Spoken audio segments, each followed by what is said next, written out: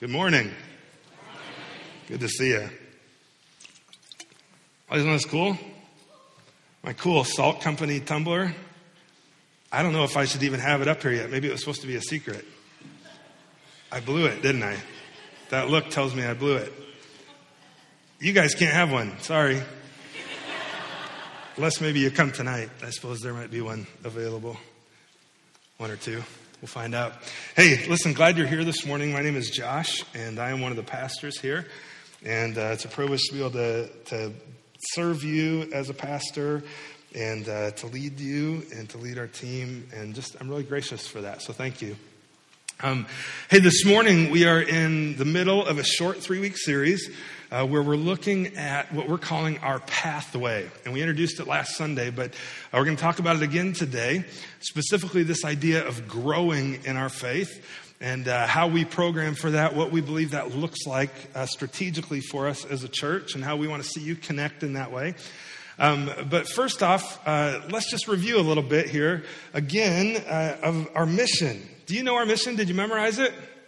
I asked you last week if you had memorized it, and nobody had. That should have been a clue. So there's your clue for next week. See if you can memorize it, right? Our mission tells us what we're to be doing, and it goes like this. We are sent to love people and invite them to follow Jesus with us. Do you want to read that with me? Let's read it together. We are sent to love people and invite them to follow Jesus with us. That's a good mission statement, isn't it? And it really sums up the Great Commission where Jesus tells us to go and make disciples of all nations. And that we're also sent to be and to work and do good for the good of our community, even if they never trust Jesus. So we're sent to love them and invite them then to follow Jesus right along with us. And there's some reasons that we do that. These are what we call our values.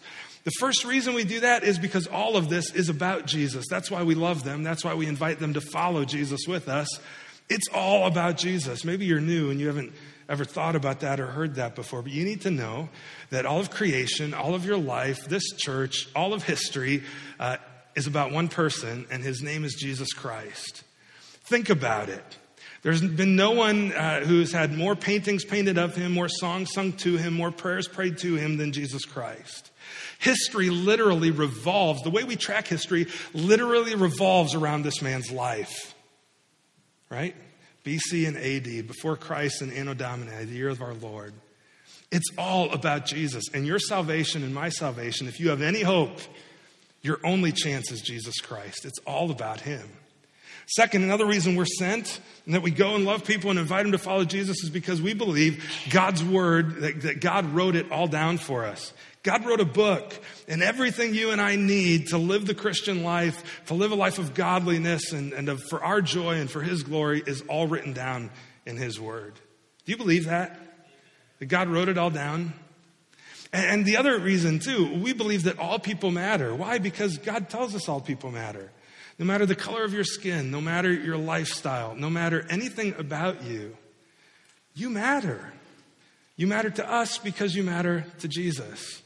And the fact is that your value isn't based on your sex or your race or anything that you've done or that's been done to you, but it's based on the fact that God created you in his image. And because you image him and you're like him in some way, you have value and dignity, and all people matter. Not only do all people matter, but we invite them to follow Jesus with us because God designed us lacking something.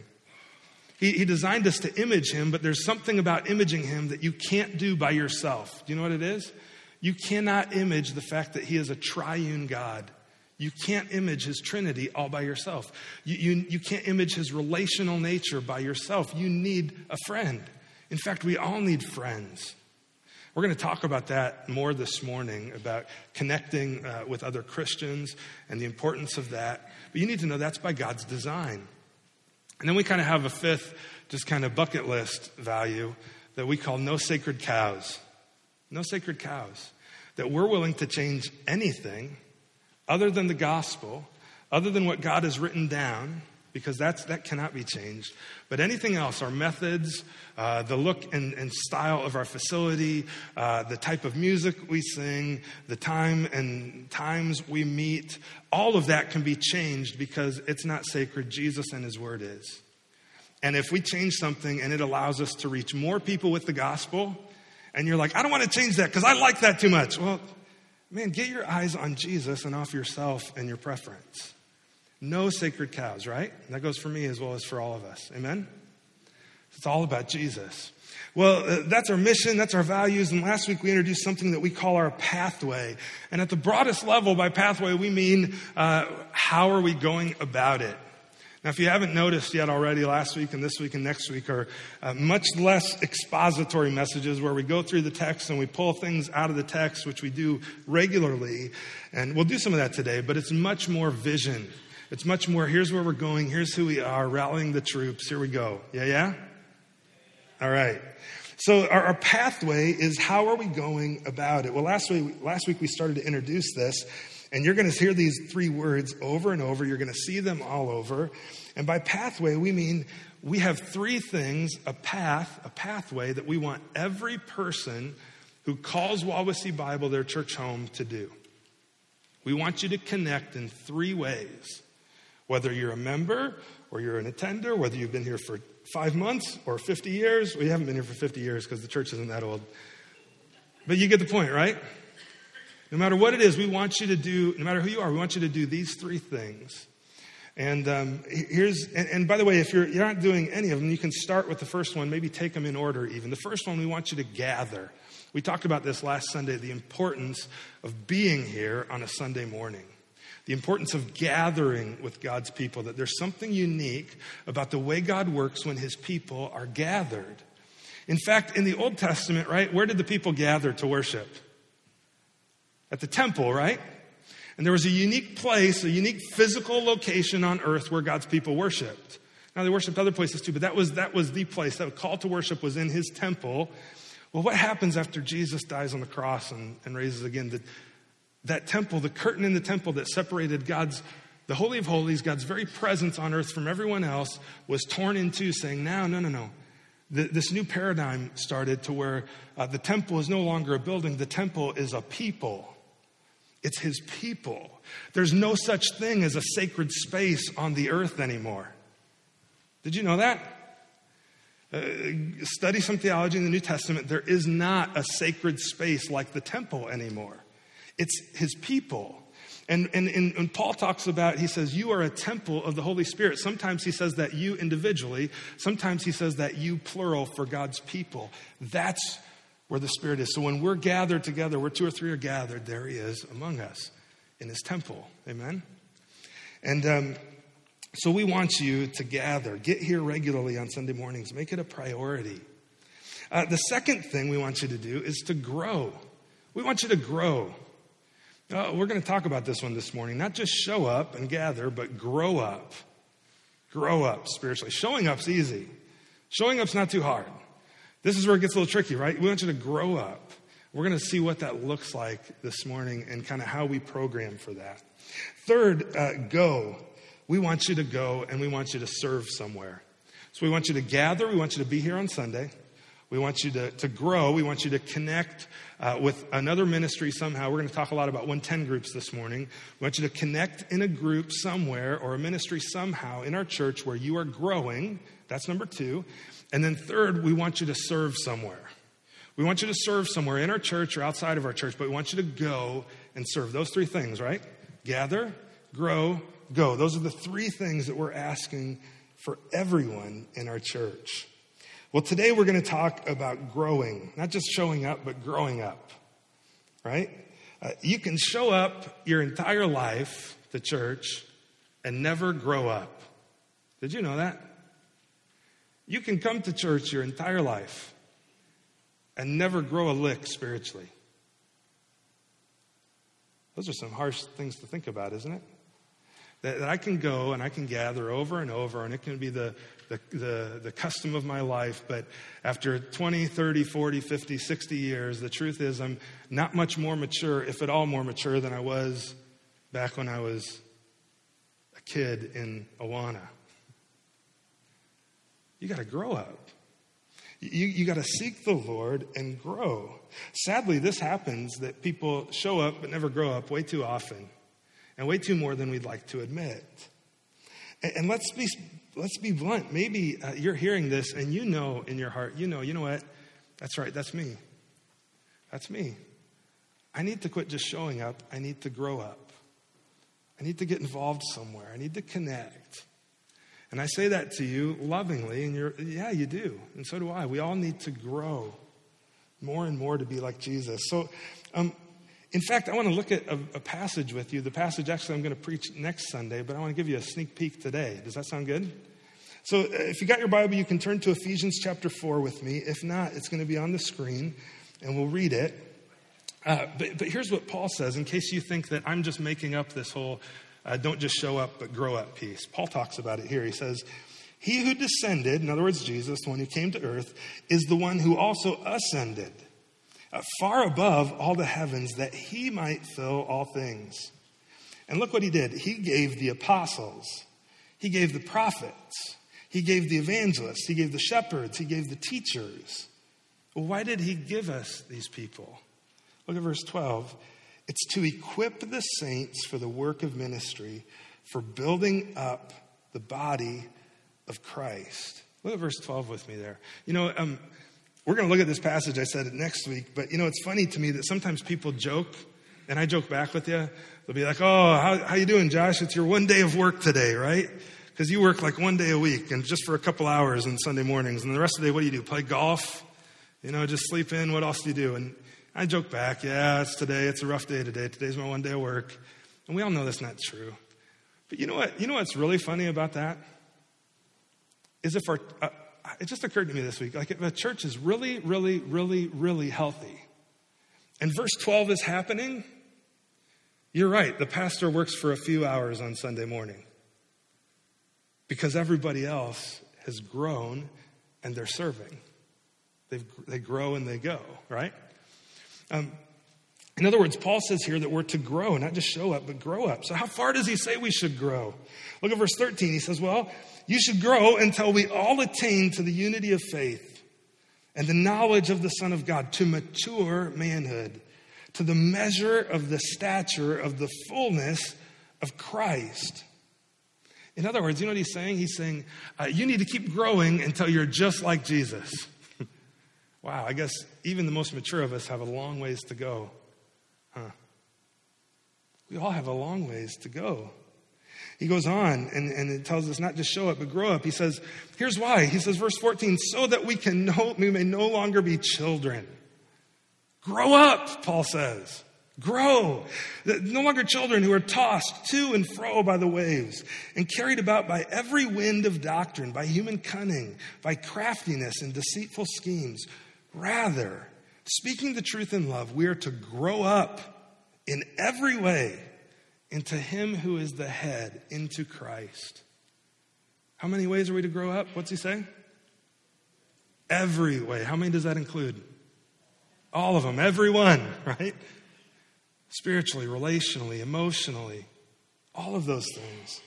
From whom the whole body, joined and held together by every joint with which it's equipped, when each part's working properly, makes the whole body grow so that it builds itself up in love.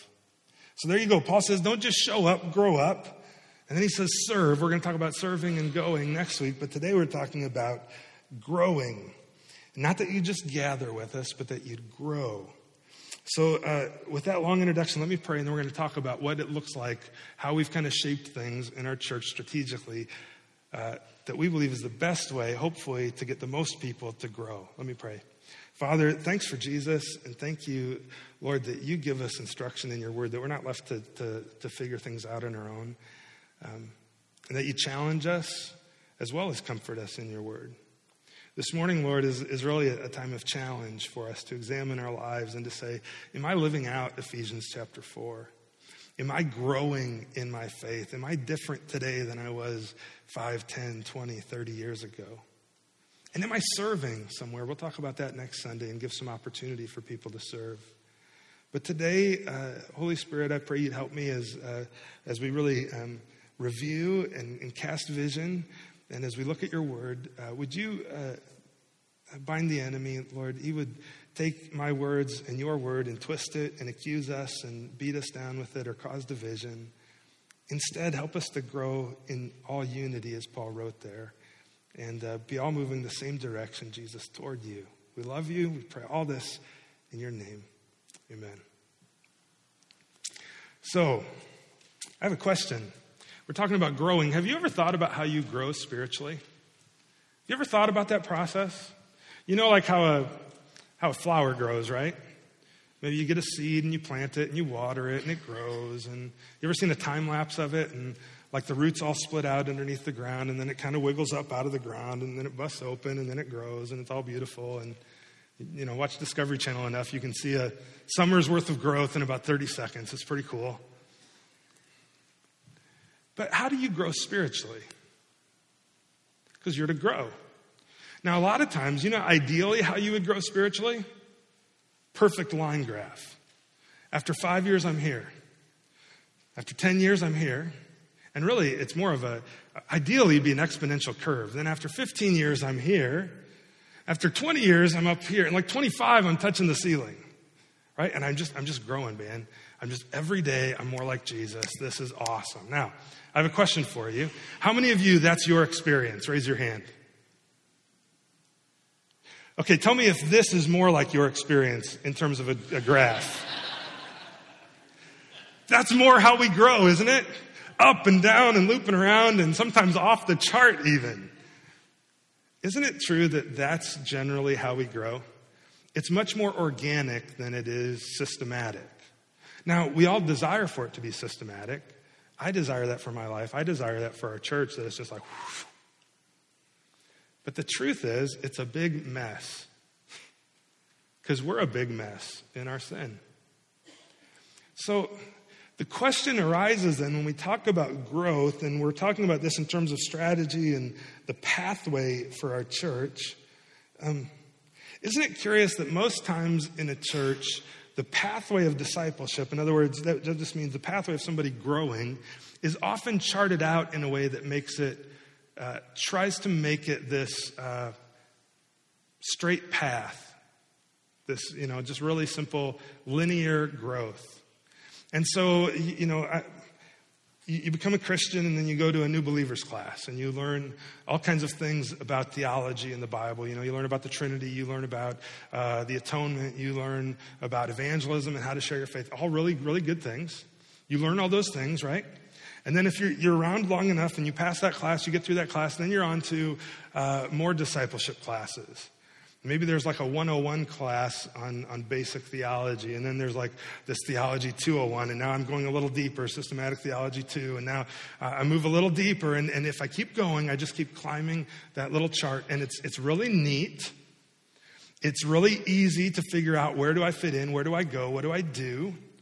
It makes the organizers and the OCD people among us go, that is just wonderful. It's a great little pathway. I love it. Just right up the chart. And then if you're really good, you know what? It culminates in you going to, like I did, like to Bible college, and then maybe to seminary, and maybe like Pastor Kirk, you even get a doctorate, and you just keep growing. And boy, that's maturity when I get up there. And then I look at that path and I start to live my life. And I trust Jesus and I become a Christian. I learn some of these things, but really, I don't care so much about the Trinity right now. I care about how do I get rid of my old life and those sinful habits. And what do I do with my friends now that I'm a Christian? And I look at, oh boy, that's a big ramp for me to climb. Okay, here I go, first step, and then I fall off the cliff. Oh man, I'm never going to make it up there. Psst, forget this. I'm done growing. Has that been your experience at all? You feel like, that's where I should be. I know where, and then you're heaped up with guilt because I never attain it. I never make it there. Well, why is it that as a church, if we know that our spiritual growth is the big mess, trajectory overall is upward by God's grace, then why is it that we plan for this perfect ascent sometimes in our discipleship with Sunday school classes and with all these methodologies? We started to ask that question a few years ago. And we said, well, what really makes the most sense in someone's growth? Because we don't grow linearly. So how do we program as a church for the way we actually grow? Does that make sense? Are you with me? Well, you start to think about it, and really there are 2 times in your life, not like 2 total, but 2 different times of life, like situations in life that repeat themselves, where you grow. And this isn't something that's original with me. This is from a pastor of another E-Free church out in California. His name's Larry Osborne. He has this book called Sticky Church. There's an extra one if you want one. You can come grab it. But he talks about 2 times that we grow. Do you know what they are? There's basically 2 times. See if you agree with this. When you really grow spiritually, the first time is this. The first time is a need-to-know moment. A need-to-know moment. See, here's what I mean by that. A need-to-know moment are those when you need to know God's viewpoint on something. You need to know it right now because you've never dealt with it before. You need to figure this out. For instance, your brother calls, okay? Let me give you some need-to-know moments. See if you've had any like this in your life. Your brother calls. He wants to introduce you to some people he's been meeting with. And you're like, yeah, that'd be great. Bring them over. Let's get together. And they come over and you find out that it's a group of Jehovah's Witnesses. And they bring copies over of the Watchtower and they want to tell you about what they believe. Well, suddenly now, that class from 3 years ago on the deity of Jesus Christ and the one from a year and a half ago on the Trinity, suddenly I really need that. And I need to know, so I start diving into those things. It's not as dry as it was then. Or maybe your son and daughter comes home and tells you that they're thinking about moving in with their significant other. Suddenly you find yourself searching the scripture to see what God's word really says about cohabitation and marriage. You need to know. Last week you didn't care, but today you need to know. That's a moment where you're going to grow. I guarantee it. I guarantee it. How about your friend at work invites you to attend their wedding? But this friend is involved in a homosexual lifestyle, and it's a gay wedding. And you love them. They're your friend. They're kind. You work with them. You really, truly care about them. But what does the Bible say about this? Suddenly, I'm in God's Word and I need to know. By the way, that's a topic for Doctrine Wednesday in the spring. If you're curious about that, you can come learn. See, and these need-to-know moments, I don't know about you, but I've never had one schedule itself on my calendar. I've never gotten an email with an invite that says, hey, next Tuesday, be ready, because the whole topic of divorce is coming your way. What are you going to do with it? I never have that. Have you? If you get those emails, forward them to me if you get mine, because that'd be helpful. But in those moments, man, you need to know. You got to figure this out. There's a topic you need to know God's viewpoint on. And it wasn't the topic from the Sunday message or from Sunday school or from whatever else was going on. Now, there's a second time that you will grow spiritually. That's one, when you need to know. The second time that I believe that all of us tend to grow spiritually is when we need to grow. When we need to grow. Now, this is a lot like a need to know moment, but it's accompanied usually with some kind of a tough trial or a stretching experience. It might be the death of a loved one. What do I do? Is God really in this? Does he really care? I need to grow to know him. It might be a devastating diagnosis. It might be a new job with a boss who's a jerk. It might be a sudden or just not so sudden financial mess. And I need to grow through this. I have to. It's basically the same as a need to know moment, but it's like it's heavier because there's some kind of a trial or consequence involved with it. Now, I would contend to you that each of these two ways are the ways that everybody grows. Those are the two moments when you grow spiritually. Think about it. Think back through your life. When you really grow, it's almost always in a need to know or need to grow moment. Would you agree? Am I out to lunch? Anybody with me? See, so why does our discipleship path oftentimes in a church take this linear straight path. That, you go to this class, you go to this class, you go through this program, you do this, and then you achieve maturity. And the whole idea is that you're banking up all of this spiritual knowledge to just pull it out of the hat when you need it. I don't know about you, but my brain doesn't work that way. My heart doesn't work that way. Like, I can't just store it up and pull it out when I need it. And I hope that doesn't discourage you that your pastor can't even do that, but that's how I grow. I grow in these need to know and need to grow moments. See, the problem with a linear discipleship model is that when we say that growth follows this path, people are not attracted as much to growing to know Jesus as they are. They think growing spiritually is attending a program. And we think the only way I'm going to grow spiritually is if I have that program. I can't believe you took that away from me. I'm never going to grow again. That's so not true. That's just not true. But what do we do? So how do we shape things for people to grow organically? Well, there's two things in those need to know and need to grow moments that if you do grow in those moments, I'm guessing there were two things present. The first is God's word. Now think of it like this. So if when you face these need to know moments or these need to grow moments, here's the idea. We want you to be Velcroed to two things. Two things. One is God's word. We want you to be Velcroed to it so that when a need to know moment comes, I've been in the word enough that I can, at least, if nothing else, I can search Google. I can find my way around it and find out what I need to know. Right? You're Velcroed to God's word. The other thing is you need to be Velcroed to other Christians. Because guess what? Their squiggly line on the chart is a little different than yours. God's trying to teach us all the same things, but he seldom teaches them to us in the same order. So when I hit this trial, this need to grow moment, chances are there's somebody else, if I'm Velcroed to other Christians, there's somebody else that I know who's also been through that trial, and they can say, here's how you get through it. God is good. Let me walk through it with you. You need both of those things. See, because if you only have God's word, then you're just an island with a bunch of knowledge, but the reality is your heart will tend to get bitter. And if you're only Velcroed to other people but not God's word, then you could be twisted and swayed all kinds of different directions by different opinions, like Job's friends tried to do to him. You need both. You need both. So where do you find these two ingredients for when you hit need to know and need to grow moments?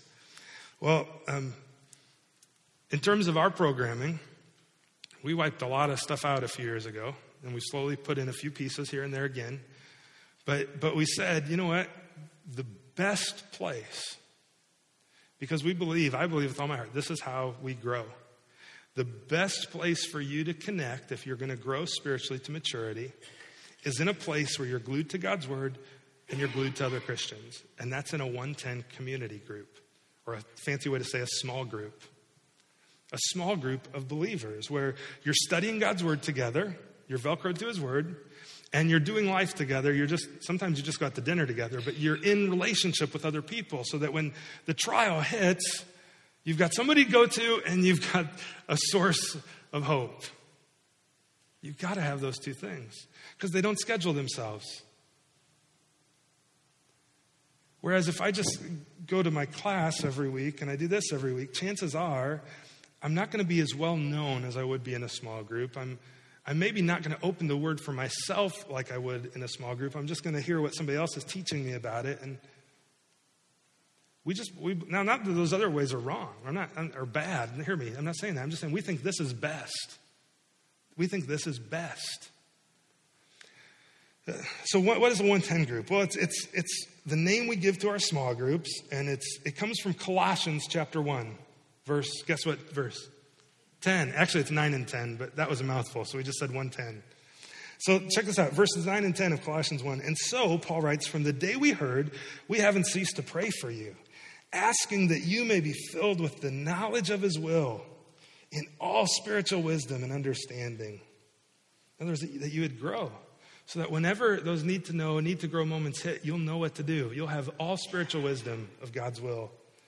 and understanding, so that you would walk in a manner worthy of the Lord, fully pleasing to him, bearing fruit in every good work and increasing in the knowledge of God. So back to our pathway, if gather is primarily about being here on a Sunday morning, grow is primarily connecting in a small group, connecting in a 110 group. Have you ever noticed that our schedule is pretty light around here? I've already said that a few times. But we don't have a ton of things on the calendar week to week. Most of it happens on Sunday. And the reason for that is we want to take away every excuse you have not to be in a 110 group. You can't say, well, I'd be in a 110, but I've got this activity Tuesday, and I've got this activity at the church Wednesday, and this activity at the church Friday. That leaves Monday and Thursday. And every other Monday I have a meeting for work, and so that leaves Thursday, and yeah, I'm just too busy. If we really believe this is best, and we do, then we're saying, listen, we're going to say no to a lot of good things for what's best. And now Kirk's going to know where I'm going with this. When somebody comes in and I got this new idea for a ministry, can we do it? We're like, that sounds great. And my first question every time to Kirk or Dan, or whoever it is, I say, okay, but does that interfere with somebody being involved in a 110 group? And if it does, because we believe that's the best way to grow, we're going to either say, okay, we need to modify it somehow so it fits with our philosophy of 110 groups, or we need to just say no, even though it's a really good thing and it sounds awesome. That's why. Because we really believe this is best. We'll say no to many good things to say yes to 110 groups. So what I want to do the rest of our time here, I want to look with you at Acts chapter 2, verses 42 through 47, and I want to explore what a healthy small group looks like. See, one of the pushbacks that you'll get from somebody sometimes when you start talking about a group or a small group is, well, if small groups are so great, why don't I see them in the Bible? Better yet, why don't I see them commanded in the Bible? Like, why didn't Paul write, have your church service and then make sure you get involved in a small group? Do all this unto the glory of the Lord. He didn't write that, did he? Well, you know what? I guess here's the answer. He didn't have to. Think about the early church. It's a group of people who are persecuted. It's a group of people who are socially outcast. Most of them didn't have much money. They weren't able to buy a facility. The exception to that were some of the Jewish Christians who began to outnumber the other Jews in their synagogue, and they took over the synagogue. But for the most part, they all were small groups, and they met in homes. And intrinsically, they had these things that are elements of a healthy small group that helped them grow in their need to know and need to grow moments. But today, so much has changed. Like, they didn't have transportation, right? They didn't hop in the car and drive 30 miles to work every day. They didn't hop in a plane and fly for business, 4 hours away for a week and come back. Everything was local. Everything was close together. So it was just their culture. Well, our culture's changed. It's just not like that anymore. It doesn't work that way, because some people say, well, if small groups, if house churches were good enough for the New Testament, they ought to be good enough for us, right? That's what we should do. Well, you miss something, though, and that's the fact that assumes that those churches never grew. And they grew. They grew a lot. You and I are a result of their growth. And they didn't stay there forever. And so, but they had elements of growth that were just intrinsic to their makeup. And so what we're trying to say is we're introducing small groups. We want you to be in a small group because we just think that's the best way. Gathering is really good, but if you really want to grow, you've got to get connected on your own to God's word and to other Christians. So let's look at how this took place in the early church in Acts chapter 2.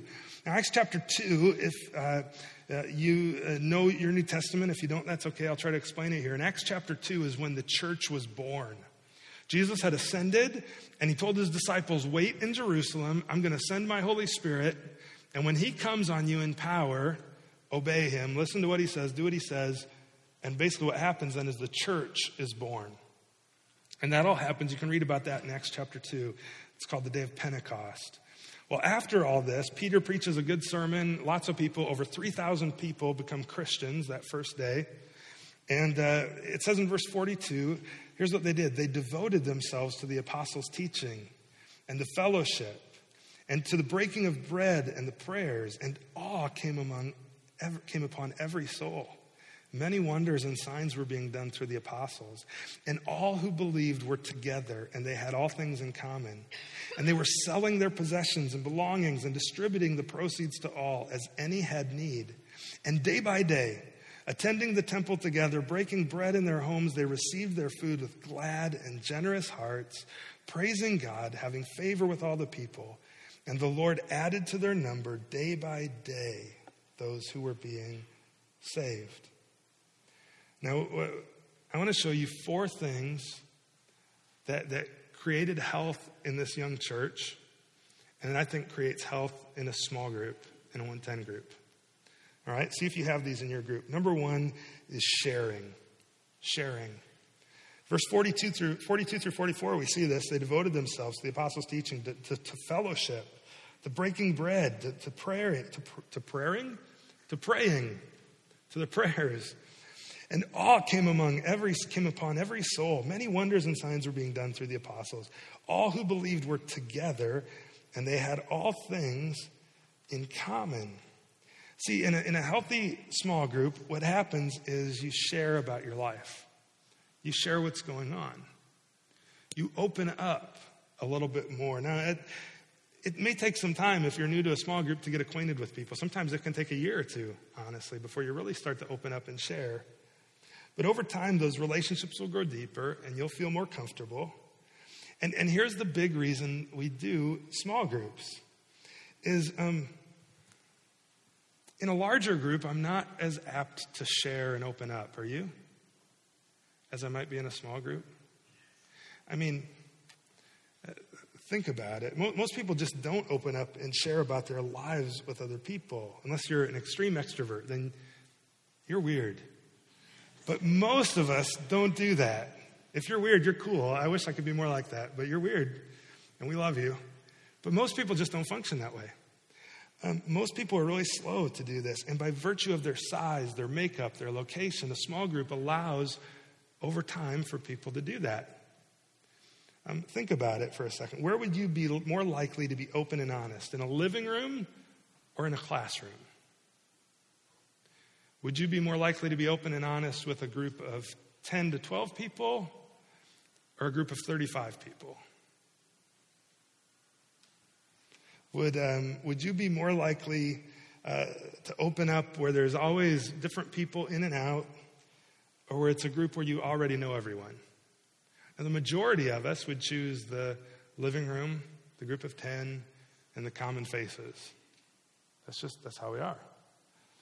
And so that's what a small group helps provide, is that opportunity for you to share. You know, that's why many of them meet in homes. But by the way, some of them, as you know, there's a handful of groups. You can talk to some people if you want to, like to Landon and Dan and the Leckleitners and others. Though they have more kids in their group than they do adults when they all meet. So there's many groups that have begun meeting here at the church, and we're working on getting some more soft furniture to make it more like a living room environment to meet here. But basically so their kids don't destroy their house. And they have to really go after Acts 2:42 and sell all their possessions and give to one another. But that's where you're going to share. So in a healthy group, there's going to be meaningful sharing. And that's going to grow over time. The second thing is study. Look at verses 42 and 46. They devoted themselves to the apostles' teaching. Verse 46, day by day attending the temple together, breaking bread in their homes. They received their food with glad and generous hearts. They worshiped together. They studied together.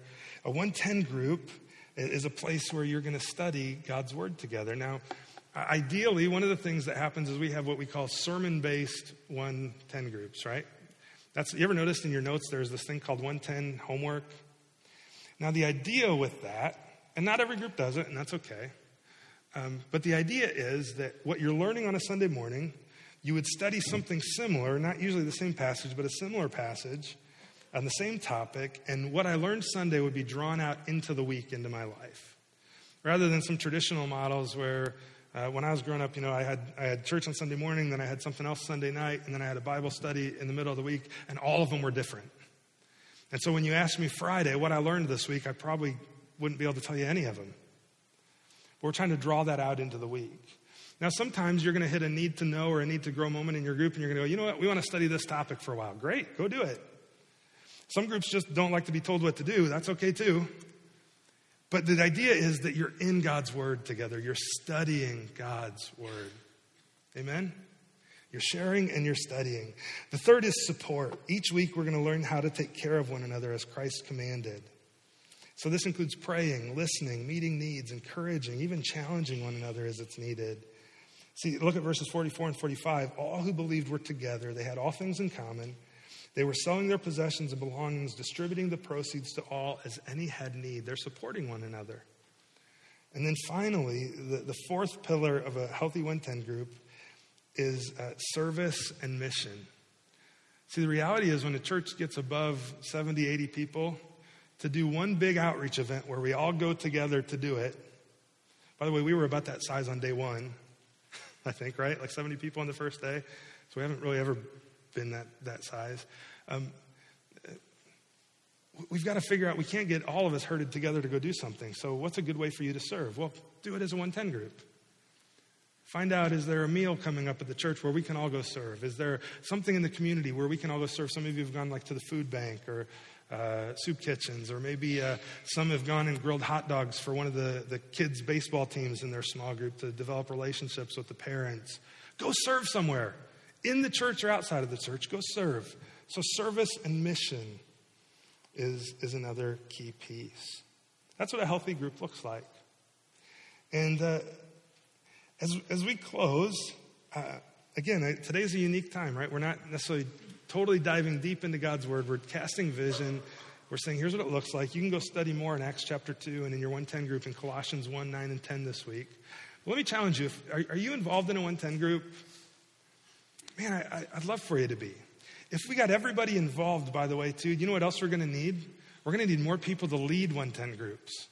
And by God's grace, I think that's going to happen over time, over the coming months and years. So maybe God would be preparing you to lead a group. And the whole 110 questions help facilitate that. Because one, you have 45 minutes of prep every week simply by attending the worship service or listening to the podcast.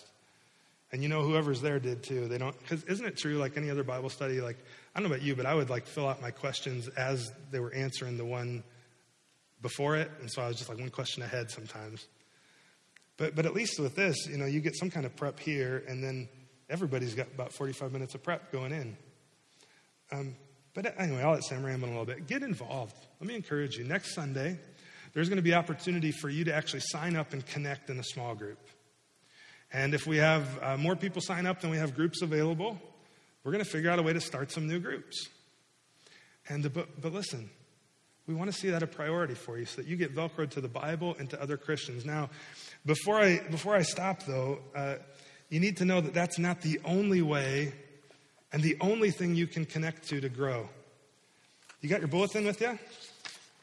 I don't have one. Somebody, mine's empty. You got a bulletin, Jake? You're my hero. Did you steal stuff out of it yet? Attaboy. You weren't taking notes? Come on. There you go. No, if you look in here, though, there's a ministry calendar of some of this stuff going on this year. And there's a few things missing, like there's a fall, what's the word, Karina, around Halloween? The fall festival? Yeah, trunk or treat. What day is it? What? 30th of October. So I didn't put that on there. I forgot that. But here's what you're going to see. There's all of our Doctrine Wednesdays are scheduled. Those are times where you can come and learn and grow. Thrive, new ministry for women is coming. And all of those dates are there. And kind of what that's going to include. They're going to be studying the book of Ruth this year. There's also still a women's Bible study on Monday mornings you can connect with, ladies. Men, we're moving beyond just having breakfast on Saturday mornings, but once a month there's going to be a Bible study and times of prayer and growing together. I'd invite you to come and join us for those. Look for other men's events, some rec ministry. You're like, what's this whole wiffle ball thing? Well, we want you to connect to God's word, get Velcro to that, but we also need you to get Velcro to other people so that when those need to know, need to grow moments hit, you've got somebody to do life with. And so for rec ministry, one, we just want to have fun and do some things together and connect with one another. So we're going to try it. It may totally flop. I don't think it will, though. Josh is doing a good job getting stuff around. But it's an adult wiffle ball league. Are you ready for this? So we're going to set up some wiffle ball fields over here in the grass, and they'll be up for about a month. People see them as they drive by. And it's men and women. It's not too competitive. We're going to draft teams so that we don't get all the super competitive people on one team taking everybody out. And just come and play. And really, you know what would be great is if you use it as an opportunity to connect with somebody you work with, maybe a family member, maybe a neighbor, and you say, hey, what are you doing this week, these next 4 weeks? Why don't you come play wiffle ball on my team? They're like, wiffle ball? You guys are weird. Yeah, we're really weird. Come hang out with us. It's awesome. And come play. We're going to try it, see if it works. You can sign up. And the Connect desk cost us $5, and I think it's going to include a T-shirt. We're still working on that, but yeah, get signed up. Invite somebody to come. Turkey Bowl, we play football on Thanksgiving morning. We're looking at the possibility of a summer golf league next summer. You're like, what does any of this have to do with church? Well, it has to do with you connecting with other Christians and getting Velcroed to other believers. That's the idea, right? It may sound frilly, but it's intentional. Then we're going to have some weekend seminars coming up. One that's for sure on the calendar right now. I'd really encourage you, especially if you're a business leader of some sort, maybe you'd invite your team. But Friday, February 23rd, 8:30 to 4 p.m., you're going to hear a lot more about this. You can start signing up in November. But work as worship. We're going to be having a series after the new year connecting. Why does my work life matter to God? Why does what I do, whether I lead a business or I work on the line or whatever that is, does my work really matter to God? The answer is absolutely it does. And so we're going to explore that, and we're going to culminate that with a seminar. It's going to be simulcast. We'll have some live teaching, other simulcast teaching. Cost is $25 for that. It includes lunch. There's going to be some prayer and worship gatherings that will be on the calendar, at least one yet this fall. Salt Company, you got some of their dates there for a high school ministry, junior and senior high school. Impact, all the dates that they're meeting. They just meet 3 Sundays a month. Some of their events. One thing, I did get Winter Blitz on there for Salt Company, so their winter retreat. Wawasee Kids tells you a little bit about that, and then a little bit about our 110 community groups.